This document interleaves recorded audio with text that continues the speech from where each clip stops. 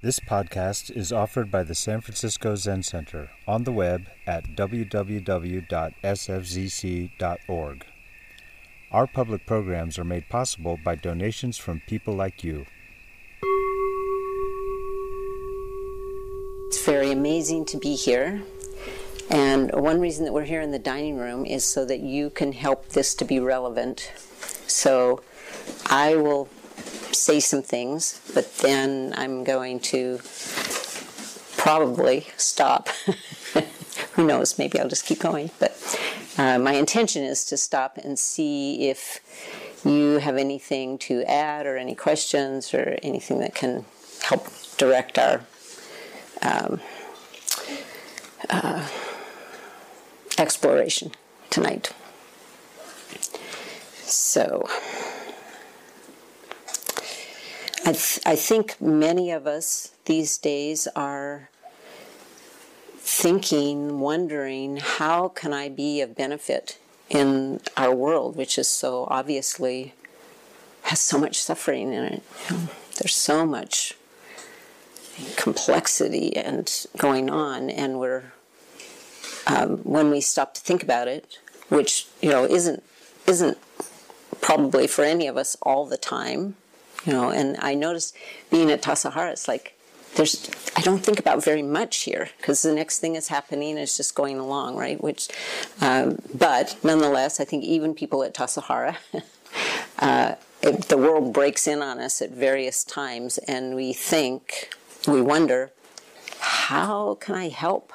How can I be of benefit? And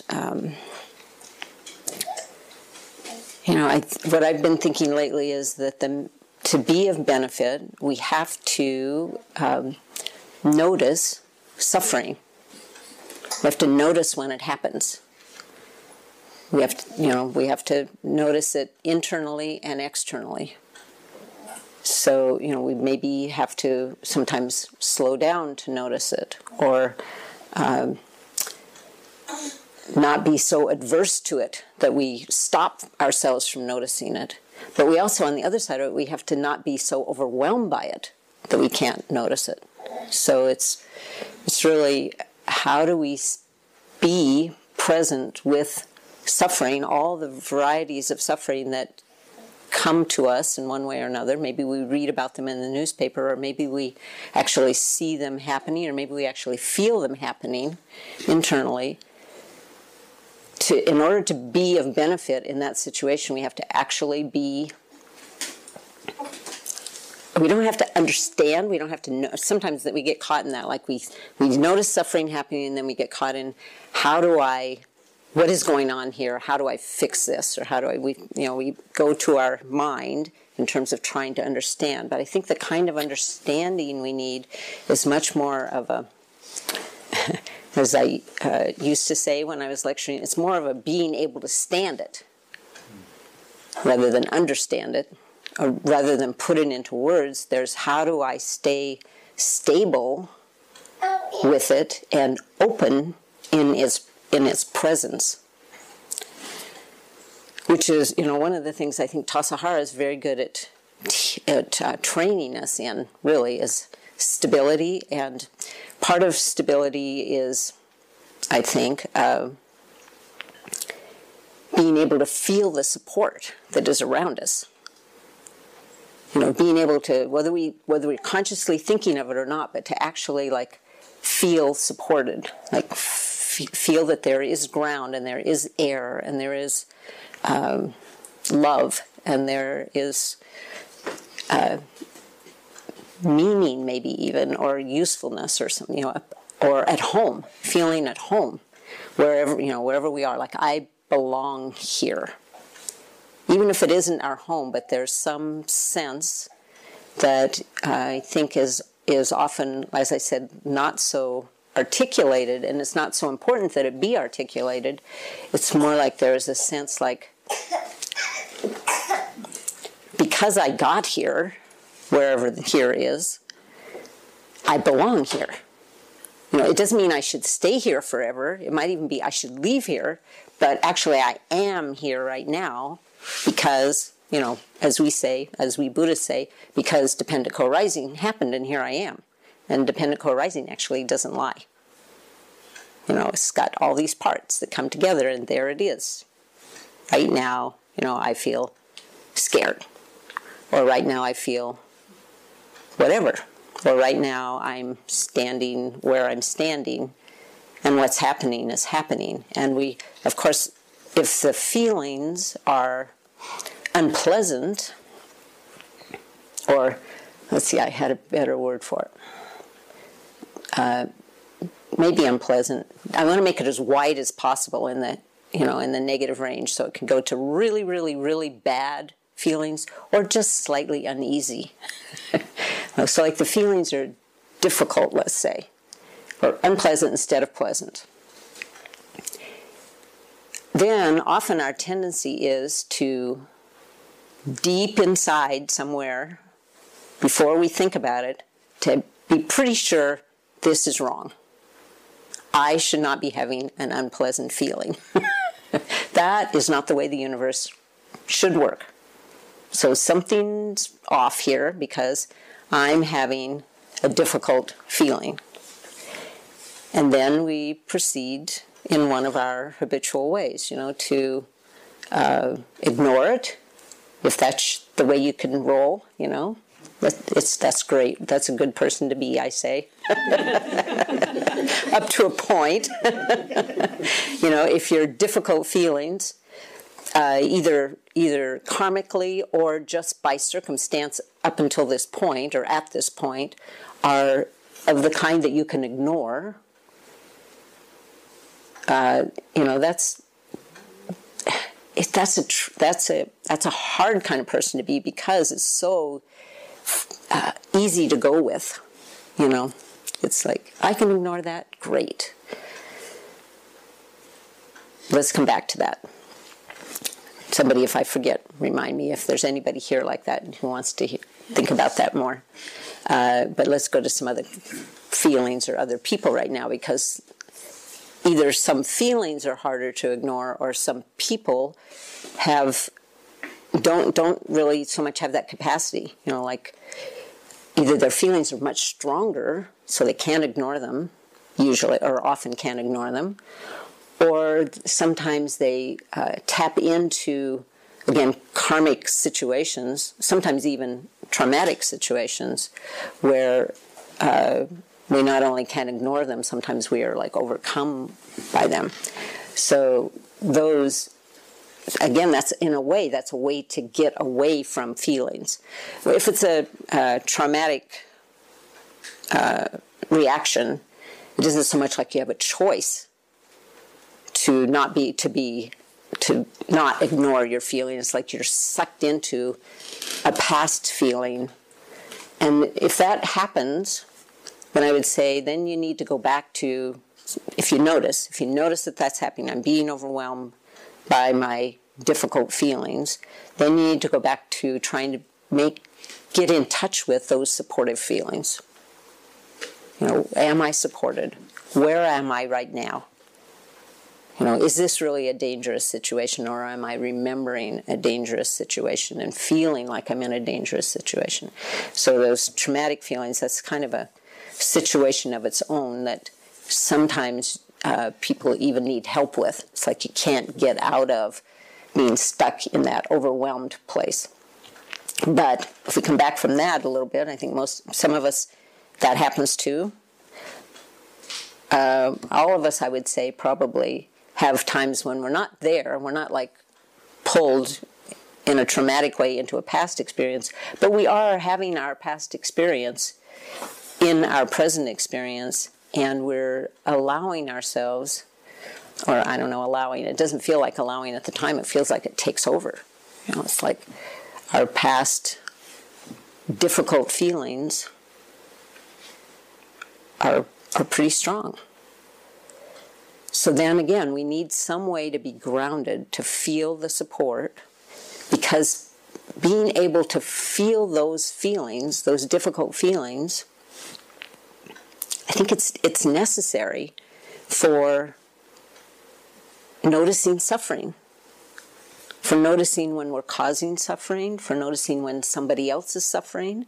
If we can't feel our own feelings, if I've during this COVID time, I've had some powerful conversations with my daughters. I have 2 daughters, and they've brought up some difficult feelings, and they've been quite forthcoming with saying, I don't feel like you're listening to me. Of course I'm not listening to you, I'm hurting. What you said just, was...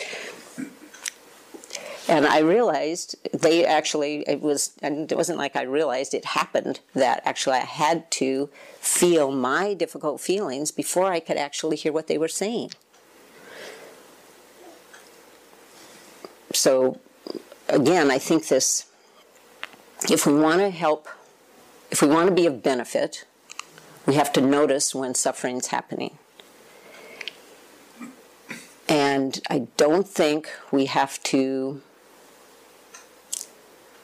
it's not that we don't decide to do things to help. We might spend a whole lot of time, planning what to do to help in a certain situation. But I think prior to that, what's most important is to actually be able to be there with the suffering that's happening. And to be there with the suffering that's happening outside, we have to be able to be there with the suffering that's happening inside. And I don't know if we can turn it. I mean, they're happening all at the same time, so we can't get away from the suffering that's happening outside. I just need some time out to get, which is in a way sort of maybe what Tassajara or even a period of Zazen is doing, saying, I'm just going to take some time out. I know the suffering's going to keep going on, but I'm going to sit down. I'm just going to be with my suffering or my. Again, I think this practice, this Zazen and way of life practice that we're doing is both about being able to be with the suffering, but it's also with being able to be with the support, to be able to actually be open to and feel and notice, whether we say it, whether we consciously think it or not, but to be able to embody the body that we have right now, which is being supported. Again, dependent co-arising has brought this body here, and it doesn't lie. We're actually here. Each one of us is here in our life, supported to be in that life. What happens next? What should you do next? Should you do this? Should you do that to take care of your own suffering or the world's suffering?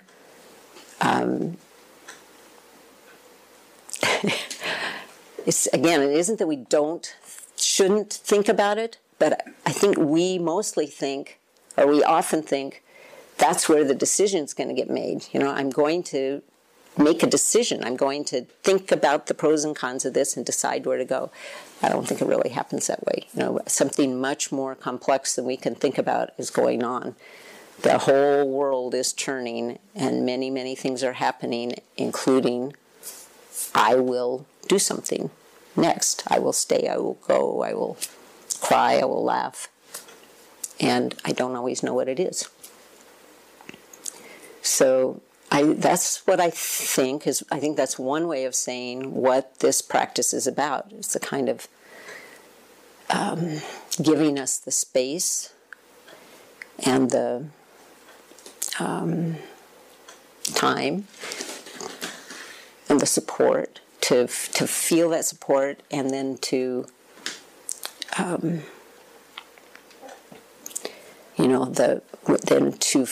feel, to be there with our suffering. It takes courage, it takes patience, it takes compassion, it takes sometimes curiosity. I think it takes something like faith or confidence that it is okay, or even more than okay, like dependently co-arisen, that I feel this way. It's coming from many, many things from everything. So it's okay for me to feel it, because we have a pretty deep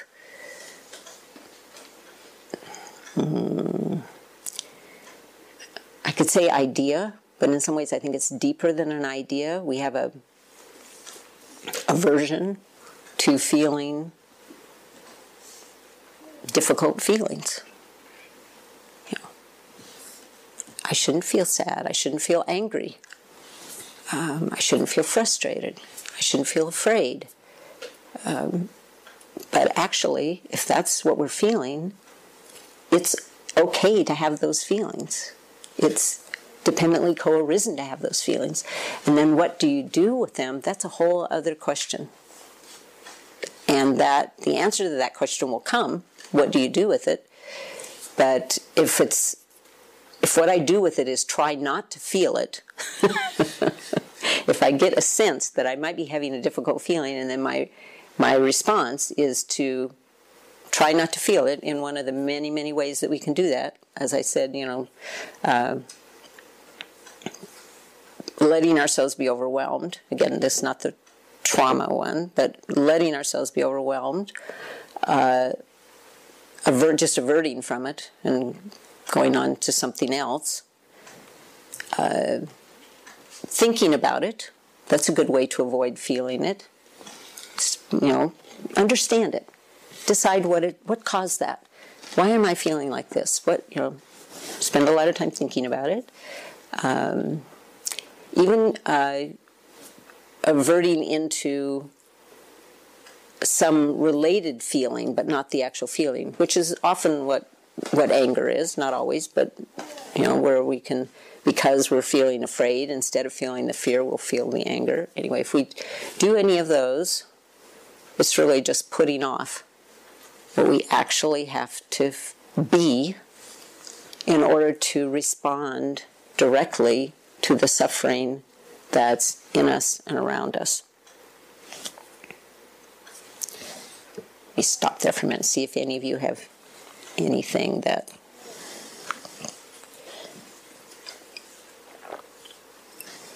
can either further this conversation or take it in a whole other direction.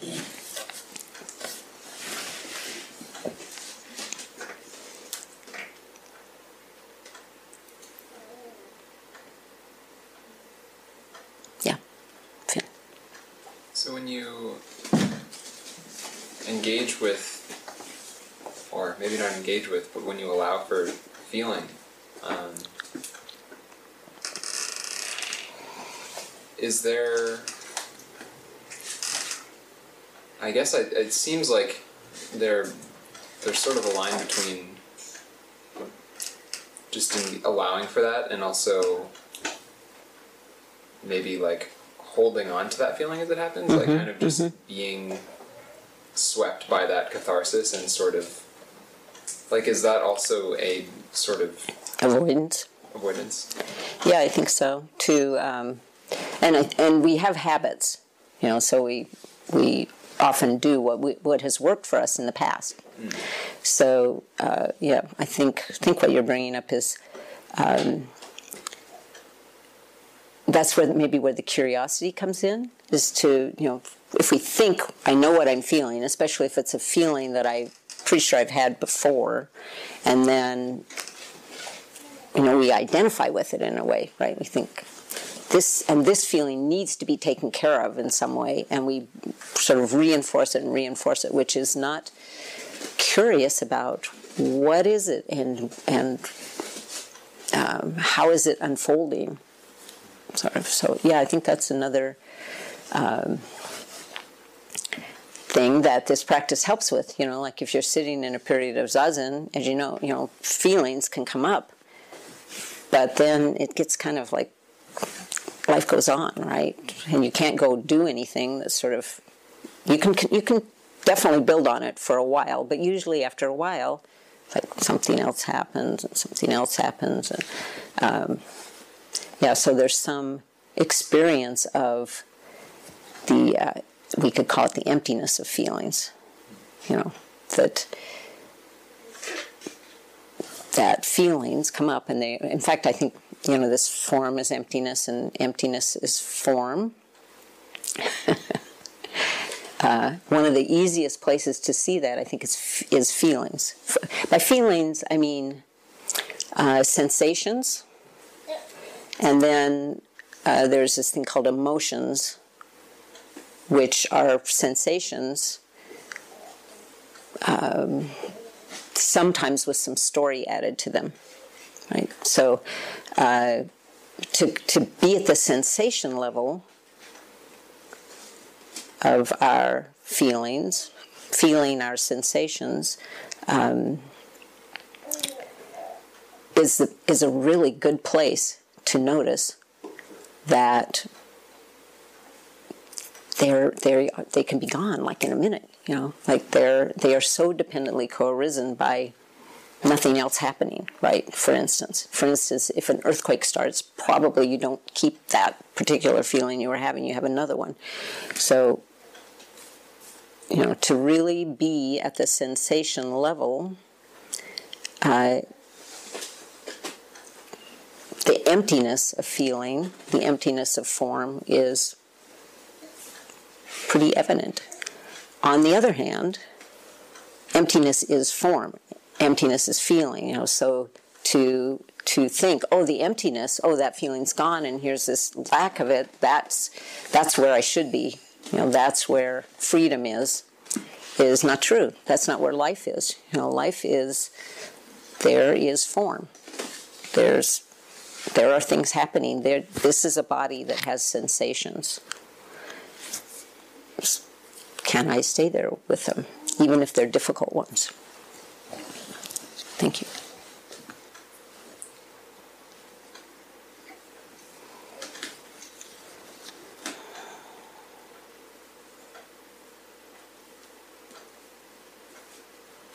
Yes. I was curious what you were going to say about the people who can ignore their feelings. Yeah. Thank you.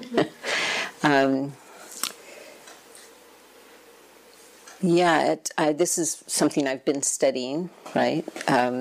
Because I think by very lucky karma in a way, my sensations and emotions and opinions are often at a level that they don't cause me a whole lot of pain, right? So it's nice to not get caught up in them and just do something else. And lately I've been wondering, how did I not notice certain things? How did I not notice that I was causing suffering there? And I think, I'm not completely sure, but if our karma is such that, it's never going to be always, things hurt. You have a body, you have a mind, things hurt. So don't worry about it. If you are a person who can avoid it some of the time, you don't have to go, I believe, you don't really have to go searching for pain all the time. No, it will come to you. And if you're not having it right now, there are plenty of other people around you who are having it, and you can do something, listen to them or be with them or something. So I think that's fine.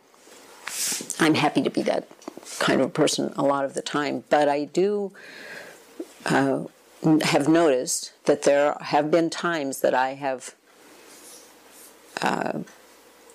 when I can't quite figure out how I didn't notice, and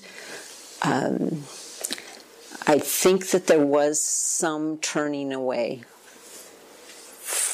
because I wasn't actually able to stand my own suffering. So I don't think there was anything I could do about that in the past, because I can't go back there and do anything about it. But in the present, I want to notice more subtle suffering.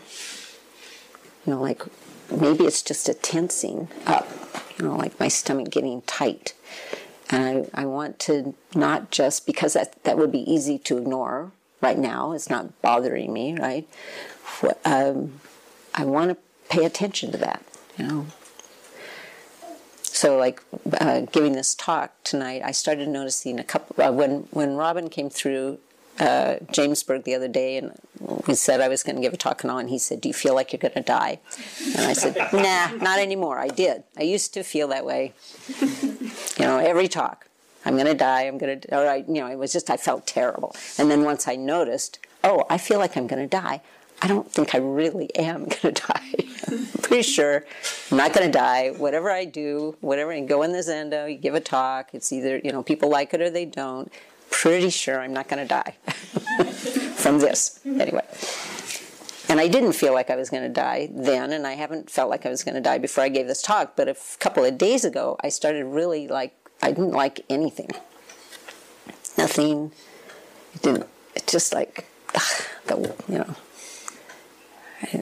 things were just not good. Things weren't good. I was like, that's interesting. And I said to Keith, maybe I'll feel different after this talk is over. Like maybe the talk is just kind of like weighing on me in some way, because it was like, I don't want to go to Tassajara, and I don't want to go to a walk, and I don't want to get up, and I don't want to go to... Anyway, so we'll see. I don't know yet. I mean, I feel okay right now. How I feel tomorrow morning, I don't know. But so I think if it's a little bit certain people, right? But it's also just certain times, right? Like everyone probably has times when they feel good. And let's see if I can remember this. Keith was just reading an article. He was just telling me about it. That when people feel good, they tend to be more susceptible to, what was it? Bullshit receptivity. So be careful. If you think I'm saying nice things, you might be just because you're a Tassajara.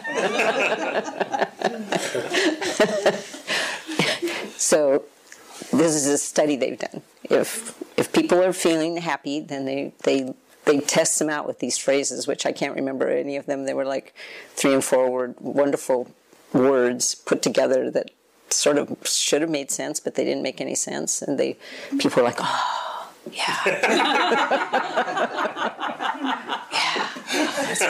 But if they were in a bad mood, they were like, what? What are you saying? Yeah, when you're in a bad mood. What? Yeah, so, yeah, I think it's a tricky one, because it's not like we want to be in a bad mood all the time, just so we can be, more not receptive to bullshit. But we do have to be a little careful if you're in a good mood.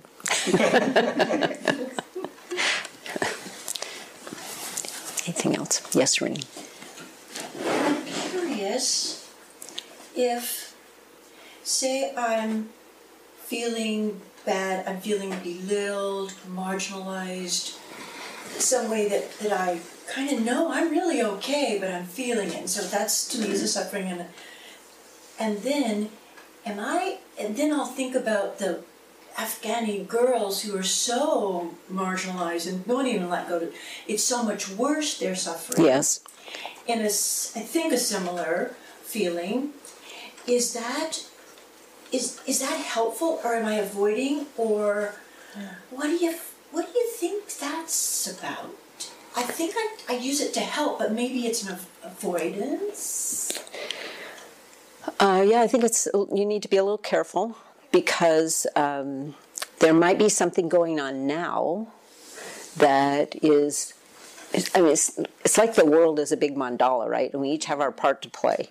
So if you're feeling belittled or marginalized, there may be something that's happening now that is part of the dependent co-arising of that feeling in you. So if you can have that feeling and be stable enough with it that you can bring it out, like make it more a part, something that the rest of us are more or somebody who's involved in that feeling with you is more aware of. And you have a better chance of doing that in a way that they can stand to hear if you're not like totally immersed in it or not able to feel it. Like you might not be able to stand to have that feeling, and then you go screaming to somebody else, like, you're making me feel belittled and blah, blah, blah, blah, blah, because I don't want to feel it. You have to change something. They might or might not be able to stay there for that, but they're less likely to be able to than if you can have that feeling and then actually still have the conversation. Because even if it doesn't, even if they had no intention of making you feel belittled, still for us to explore with each other, how did this happen? How did this separation, this happen in our mandala that you're a part of and I'm a part of? And especially if we can do it without it becoming a who's to blame. If it can be, how did this dependently co-arise, whether we use those words or not, So there may be some avoidance by thinking of Afghanistan instead.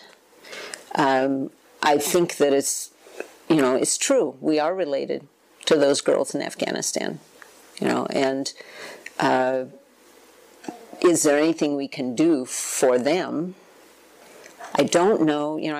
This is one of the thoughts I've been having during this COVID time. It's like, there's so many things that I could worry about, that I could, that really need to be worried about, they're like definitely worrisome. But I don't really think that most of them are anything that's really going to help for me to worry about. Right? I don't want to be in denial about them. And if somebody comes to me and says, you're racist, or you are hurting me in this way, or I don't want to be like shocked. I want to be like, oh, yeah, this stuff is going on, How am I a part of the problem? I want to be able to be there for that conversation or that exploration, right? But to be walking around worrying about it, even, climate change was just all around us, right? I want to be noticing, am I adding to it? We take walks out at Jamesburg, and sometimes when I'm walking, I think, I need to go slow enough that I notice if I'm going to step on something. Like now, could be a rattlesnake, but also could just be a bug. Am I noticing? So when I'm just walking and not trying to talk to anybody at the same time or anything, I can try to notice. Maybe I should step over here instead of there because I'm going to step on a bug. It's not going to stop me from stepping on things that I don't see because some things are too small to see. But in terms of consciously doing something, actually I'd rather put my foot over here rather than on something. So to, try to be present enough to notice, is there suffering or potential suffering? But when to I don't think there's like go ahead. I'm sorry. I don't No, go ahead. But I was kind of using it to put it in perspective. My small preoccupation really kind of does dissolve a little bit when I have perspective, which is tricky. So yeah. It's not that it isn't true for me. Pardon? Say that again. I don't think that's wrong for me to, or is that just comparison that I shouldn't get into? You don't think it's wrong for you to put it in perspective? Put it in perspective, and then my problems are so much, they're not the same. Yes. I think you're right. It's not wrong. But it's not right. It's not wrong to notice. It is right. It's not wrong to notice that our suffering is, in some ways minor compared to other suffering. On the other hand, if this is the suffering that we have now, it's a good idea to try to take care of it. But to take care of it at the level that it is. right? If you're feeling, so you're feeling, as feeling, what did you say? Not seeing, no, that's not what you said. Just not marginalized. Marginalized, yeah, let's say. To have that in perspective, I think is good, but then to think that it doesn't count. The feeling doesn't count. To think that this feeling, just because it's not as bad as many, many, many, many, many other people and beings, doesn't mean that I shouldn't take care of it when that's the feeling I'm having. And taking care of it might just be feeling it. It might not mean anything more than that. So I think again, it's something we need to be curious about our habits. How do we get by? Oh, I think about the children starving in China, and then I feel like, oh, I'm okay. Yeah, really. It's not really I really go inside them. I mean, I feel it in the way that I can, the best way that I can. It's to me, it's not it doesn't feel separate. They don't feel separate from me. No, but I'm wondering, in that moment, are you separating yourself from the people who are around you here? Maybe not right in that moment, but when your feeling of marginalization goes away from here, is that something we could be working on together? Or we could at least acknowledge together or something. That's why I asked the question. Yeah. Very close. Yeah. Yes. Yeah. Thank you. Thank you. Yes, Rob. How do you know the line between honoring the feeling and say it again? Honoring a feeling. How do you discern the difference between honoring a feeling or feeling a feeling and wallowing? Yeah, good point.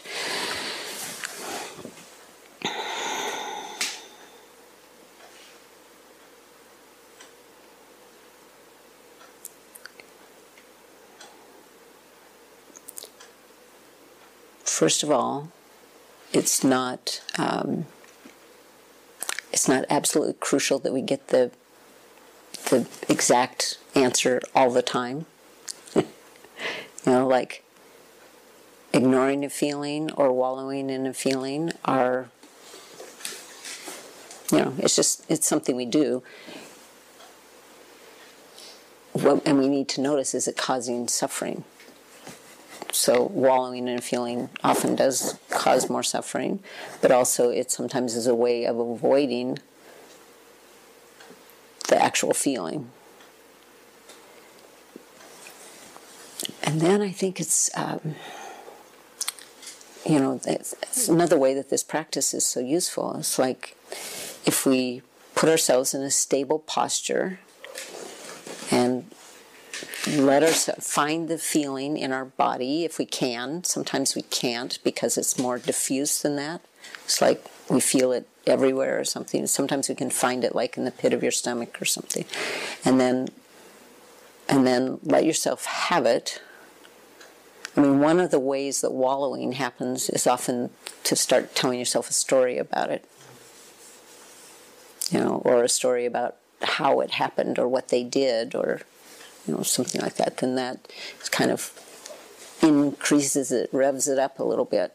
But to actually just go back to the physical sensation of it, and sometimes at that point it goes away, which people can also feel frustrated about, but I think that's okay because we have feelings that are in us. Mostly we don't have any new feelings. We have the same feelings over and over and over again. So it'll come back. Yeah. If we're in the midst of something and we can't really take the time out to we can be in a stable posture. We think sit down, sit in zazen, but you can be in a stable posture standing or lying down. And so if you're in an action, in an inner action maybe, and a feeling arises, again, try at least to notice where your feet, am I standing up straight? If you have time to do that, things don't start happening too fast. But and then again, try to find yourself. And it's you might be out of control. Especially if it happens in an interaction. Things might happen that you might later think, that's not what I would have chosen. But I think if your intention is to be there with the suffering, the external and internal suffering, you can go back and apologize. It's okay. This practice is not about getting in control. This practice is about how to live as an alive being, as part of the alive mandala, as a beneficial part of that alive mandala. How do we be of benefit? And what I'm suggesting is that to be of benefit, we need to be open to the internal suffering and the external suffering. And I think in some ways we, at Zen Center, also maybe wider than that, I imagine wider than that, but certainly at Zen Center we often think that we're supposed to be making something that feels good. We're supposed to be making a community that feels supportive and calm and loving and compassionate and many things, which that's true, but I don't think if we think that's what we're supposed to be making, we have that I don't think that's really the way to get there. I think the real way to get there is to be able to be there with our suffering and other people's suffering. So that if you come to me and you're suffering, and maybe when you're really suffering, you're not so pretty about it. You're not so easy to be with. Actually, I want to be able to be there with that person, to explore with them what is going on. What are you actually feeling? And it's tricky, right? What if they're blaming me? What if they're saying it's my fault that they're suffering so much? What do you do then? If you just say, no, let's think about what's happening in you. Well, they're not going to appreciate that so much. And what's more, it isn't true. I am part of their suffering. If they think I'm part of their suffering, I am part of their suffering. I may not be the part that they think I am, and I may not be as much. There may be some part of them that they could, have a big impact on their suffering by looking at, but to try to go there by averting from my part in it. Anyway, it's complicated. Very alive process that we're trying to do together. Yes, Inko.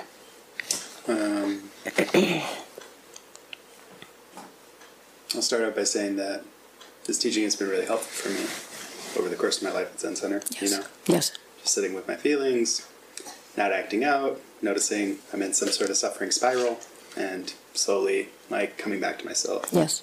It's been very helpful. And maybe I feel bad or something, but I am a little skeptical sometimes also, because, to me, sometimes it can feel like a cop-out if a teacher tells me, this is your problem. You deal with it, implicitly what they're saying is you'll get over it, And to me, it seems like a way to diffuse maybe legitimate criticism or legitimate issues with systemic issues. Yes. Yeah. Maybe I'm not the only one feeling this, but I'm told to just kind of get over it tacitly through the practice. And, I'm curious about that because sometimes that maybe a lot of people have this feeling. Yes. Maybe a lot of people share this feeling, and maybe a lot of people, maybe there are causes that could actually be looked at. Yes. And they aren't looked at because, it's your problem. Yeah. Yeah, exactly. And it is one of the really complex, true parts of our life, right? Like, probably if you are having a feeling about this organization, probably there are a lot of people who are having that feeling, and it probably is something that we need to look at and to use that, use practice with it as a wall against looking at that is something that happens, and it's not very helpful. On the other hand, for certain, there's a part in it, right? There's like each of us have a part in it, including you, if you bring it. So if you're taking it to somebody who, if you say you're going to them in practice discussion, or you're going to your teacher with it or something, and you've said to them, one either explicitly or implicitly, help me, I'm trying to practice with my part in things, they have to be able to say, yeah, what's happening for you in this? So how do we do both? I think it's potentially one of the wonderful things about the fact that we live together, right? Like, you don't just come to the teachers at Zen Center for practice discussion, right, for Dokusan. You live with them. So all kinds of problems that they're involved in your life. and we have to deal with them with each other. So, how to do both those things, how not to block each other, how to let each other help see what's going on. And yeah, it's really complicated. And if you are the person who is a teacher and somebody comes to you with a problem about Zen Center, it's so hard. Is it hard? I don't know. It's so easy not to remember, that, I have to keep practicing at the same time.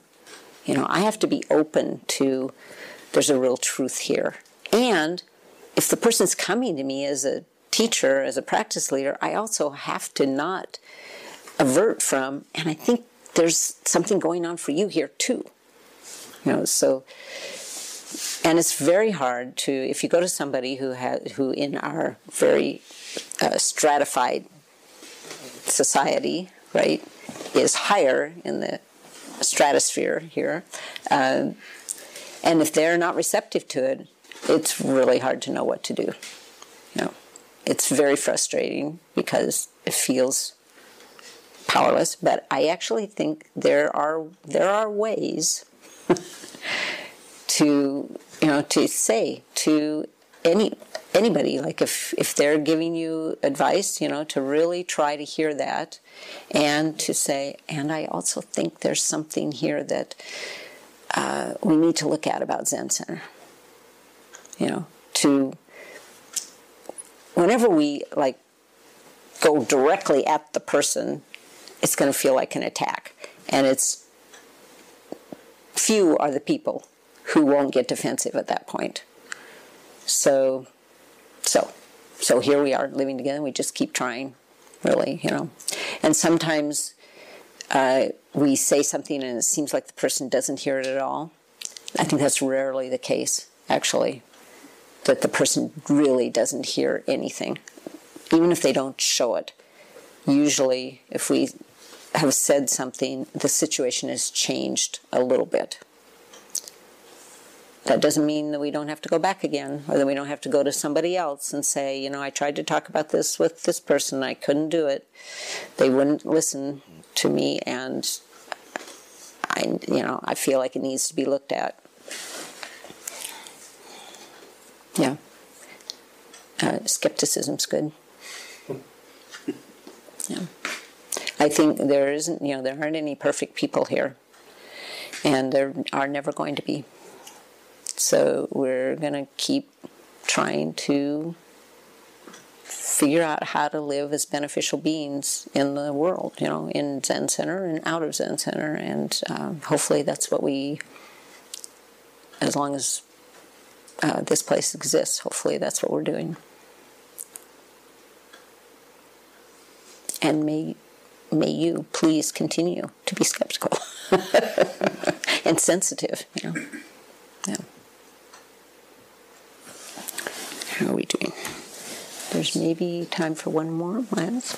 I had a situation with my kids one time where there was a sense of aversion in the relationship, and I wanted to change things, and I thought I could just change things, and then I just felt sad, and then what happened next was I realized what was creating the sadness: picking up at dances, walking him to school, and the sadness felt complete. And I wonder the tapestry of emotions that kind of go on to kind of feel an acceptance and a release in some of these emotions, to see how they form kind of holistically. Does that make any sense? Yeah, I think that's, if I'm understanding you, I think that in a way that's exactly what I'm talking about, is to, life is happening. And we are what? We are it. We are living in it. We are living it. We are a part of it. Anyway. And can we do that? We are doing it. Of course we're doing it, but can we allow ourselves to be it, freely? And part of it is, that feeling, that happened. It's happening. Sometimes it goes, sometimes it stays. Sometimes there's something to do. Sometimes there's nothing to do. But the funny human thing this tendency we have to think that we know something should be a different way than it is, leads us to do a lot of things that cause suffering. So that directing back to what actually is at this moment and being able to allow it, I think, is one of the best ways to not cause suffering and be available to notice it. Thank you for listening to this podcast offered by the San Francisco Zen Center. Our Dharma talks are offered free of charge, and this is made possible by the donations we receive. Your financial support helps us to continue to offer the Dharma. For more information, visit sfcc.org and click Giving.